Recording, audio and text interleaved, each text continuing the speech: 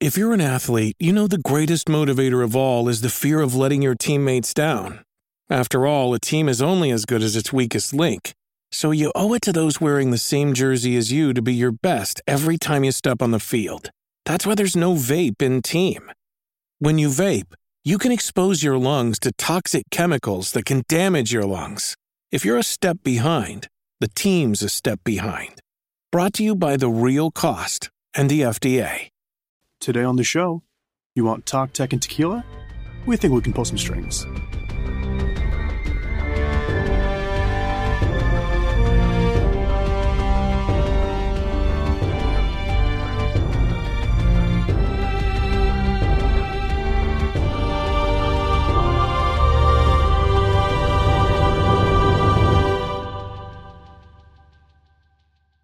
Welcome to Lore Party, the podcast that explores the stories, characters, and universes behind some of our favorite video games.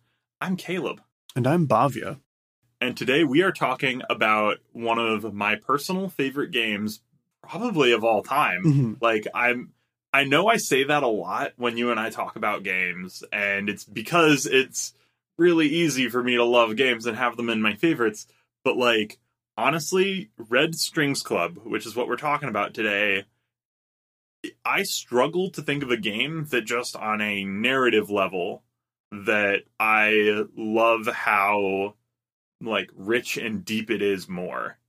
So let's dive into the meat of the game. What did you think about it? What do you think this game is all about?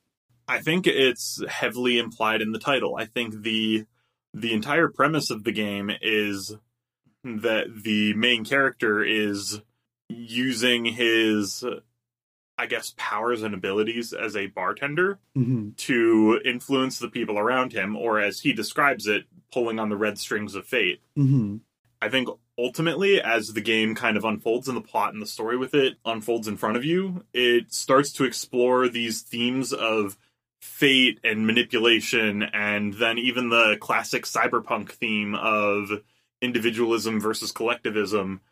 But more so than other similar cyberpunk stories, it explores it on multiple different parallel levels, which is to say on an interpersonal level, on a corporate level, which you're kind of used to from cyberpunk as a genre, right, and as a societal level. It really does go into this individualism versus collectivism debate. We will get into it, but the classic liberty versus this corporate group thought control vibe is something that we've seen in a lot of cyberpunk games time and time again. Let's get back into it with where the game starts off. And that's with Donovan and Brandeis and their incredible social engineering, whether it be on the phone or in a bar. So quick background aspect of this that I'm assuming most of you have played or at least heard of the game if you've made it this far into an episode already about it. But the premise of the Red Strings Club as a game is that you play a bartender and you're influencing the story around you and influencing the events of the story, not just based off of your visual novel style options that you choose, but also what drinks you get people. So you can make people sad drunk or happy drunk, and pulling on their strings, pulling on their different aspects of who they are, and choosing which one you want to invoke when you ask different questions. Choosing which mood to talk to people in, and really trying to puzzle together what they're hiding and having them let off more information than they let on, or on the contrary, your choices allowing them to be more closed off. It really does allow you to understand the real consequences of your actions. In some cases, you can make people challenge their own beliefs, or in others, you can make them so happy to the point where they just start spilling this life story to you. And because they talked so much, you're able to spoof them later in the game. And it's really the choices you make early on that really come back to these different paths these stories take, it in some sort of organized chaos way. Going back into the lore of the game itself, it really is about the main character explores the world around him through the interpersonal levers that he has. And that's what this game is. It's about exploring the world through this one set of levers, this one very, very specific set of levers. And I think that's what this key element is and how it kind of ties into the most basic interactions that Donovan has, and even the most basic interactions that Brandy has, is the idea that they are socially engineering the people around them with these very small interpersonal actions of making them a different drink or asking a question in a slightly more pointed way. And as the story is going on in this whole individualistic versus collectivistic aspect, it makes both of them out to be very individualistic on a basic level. Mm-hmm. Does that make sense? Yeah, so actually, let's talk about that for a second. What does it mean for someone to be individualistic versus collectivistic, right? If you're in the United States in 2020, typically, you've probably come across these conversations about rights, about liberties, about people wanting to do the things they want, and about people not letting certain political figures or certain beliefs dictate the things that they want to do, right? Whether it be for themselves or the people they care about. Their decisions is theirs and theirs alone, and they have a personal responsibility to themselves. That is what individualism technically means, right? And I think Donovan really sort of exemplifies this by his thoughts on social psyche welfare and the mirror neuron algorithm, this heralded solution to all mental health problems ever, and this solution to making people the best version of themselves they can be. And why wouldn't you want to live in a world where everyone is the best version of themselves? And he is like, well, we should have that choice, and we should be able to opt in, and we should be able to make that call for ourselves. If you want to brain mod yourself, by all means, go for it. But it's not for me. And that's the reason I personally don't have any brain mods. That's Donovan's personality in a nutshell. And you compare that to collectivism, which is all about doing things for the better of society, being very polite to other people and sort of helping other people out just for the sake of having some karmic justice in the world.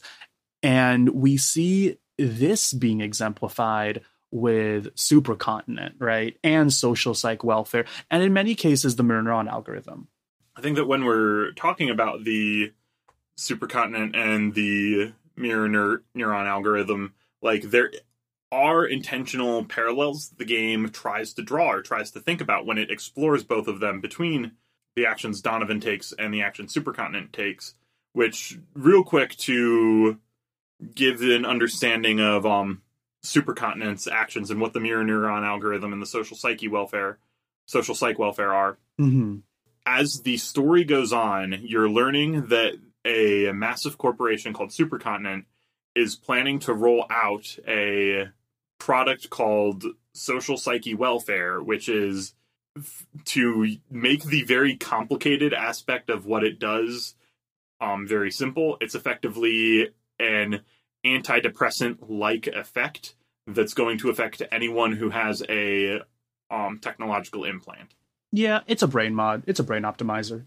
And the flip side of that is that the mirror neuron algorithm is a method of influencing people who don't have technological implants, using people who have technological implants, intentionally bringing about situations where the collective antidepressants and the collective movements and interactions that people have are kind of contagiously brought to even the people who aren't being outright given the social psych welfare. And right. So obviously, we don't have time in this episode to go into the really, really, really complicated moral question of that entire thing, because the game spent 4 hours trying to ask that question and still didn't have a conclusive answer. But at the same time, it does draw a really interesting parallel to the very, very similar tactics that Donovan and Brandy use Mm-hmm. in the story, where they use the tools around them. They use alcohol to affect the emotions of the people around them, and they use their own social engineering skills to bring them that. And I think the game does draw a really interesting parallel between them, but at the same time, I do think that the approaches to both of those are different. So Donovan and Brandy's social engineering is still individualistic in the sense that it's built around the idea that the people they're interacting with have consented to the interaction. Right. When you enter a club, you kind of know what you're signing up for. Everybody knows Donovan as the best bartender in the city. And Donovan even says, hey, like, we paint information, and I warn you, you might let go of a lot more information than you initially thought. At no point in the story does Donovan ever really interact with people who didn't choose to reach out to interact with him. Mm-hmm. There is no one who walks into the bar throughout the entire story that it isn't by their own choice. And so as a result, that's where I personally don't think that Donovan's actions correlate very well to supercontinence. But again, it's the individualism versus collectivism. Is Donovan in the right for giving the power to the individual, even if it's at the expense of what he thinks could be the greater good, or what other people think is the greater good? Or is supercontinent the ones that are in the wrong, and it's personal liberty that's going to take precedent? I totally get where you're coming from. Mm-hmm. And so we've set up this conflict, right? On one hand, Donovan and Brandeis, they're definitely appealing to these individual beliefs of liberty and justice, and Supercontinent is appealing to this collectivist ideal of everyone being on the same page so we can move forward as a society. But where things get really interesting in the Red Strings Club is this wonderful, cute little robot named Akara 184. Do you want to tell me about her? The whole thing with Akara, with how she works or how she's introduced, is that the Akara series of androids is allegedly the first group of androids, or the first class of androids, that's capable of making ethical decisions, in air quotes. And one of the major inciting plot points of the game is one wanders into the bar. Yeah, and these Akara androids, they are touted to do anything from being able to help in counseling or to install biomods in people to make them act better or worse in different ways per the clients. And now we have an opportunity to really interact with one when Akara finally meets Donovan. Exactly. And so the end plot twist at the end of this whole road, however, is that the Akara androids, it turns out, have actually been manipulating the world around them for a lot longer than they had initially let on. That this wasn't an android that's been invented in the last couple years.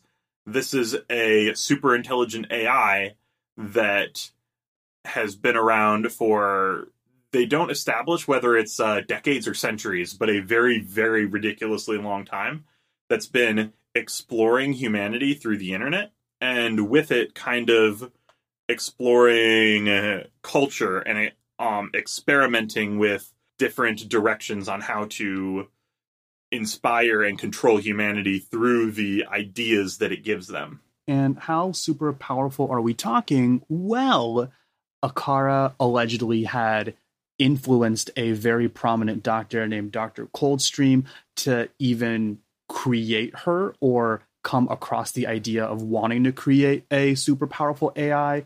And she manipulated Supercontinent, this big corporation, to even hire Edgar. And she even taught Supercontinent's secret CEO on how she wanted to be presented to the public. So a lot of these strings that were being pulled had been being pulled far before the events of the actual game. It isn't even that she manipulated Supercontinent's secret CEO. She was the one who created the secret CEO idea to begin with. And so Akara had been manipulating from behind the strings this entire time. However, the whole idea behind the mirror neuron algorithm and how social psyche welfare was going to get used was different than how she had originally intended. And that's part of what she wanted to explore. And that's part of what the entire game is about, is it's about, on the one hand, this conflict between the individualistic approaches of Donovan and Brandy to the collectivistic approaches of Supercontinent and social psych welfare. But then on a final, like, philosophical societal level, it comes down to Akara and technology, the fact that she herself has been balancing or trying to learn how to balance the individualistic and collectivistic aspects of this the entire time. And so I think the temptation is to ultimately say that if Donovan is 100% individualistic and Supercontinent is 100% collectivistic. The temptation is to call Akara 50% individualistic and 50% collectivistic. Mm-hmm. Yeah.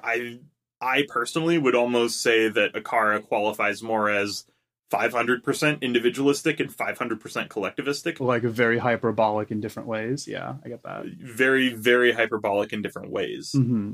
And let's kind of talk about the decisions that she made to really assign those labels both to her, right? So she mentions that she, in fact, values the chaotic nature of humans and that no matter what, that these humans always surprise her. When she met Donovan, she titled him as an anomaly, that he acted of his own accord and sort of pulling these strings in his own ways. And she paralleled that to what she was doing. And she was thinking that even though we have such different, radically different ideals, I dare say, that the methods of sort of bringing them to light were very, almost scarily the same.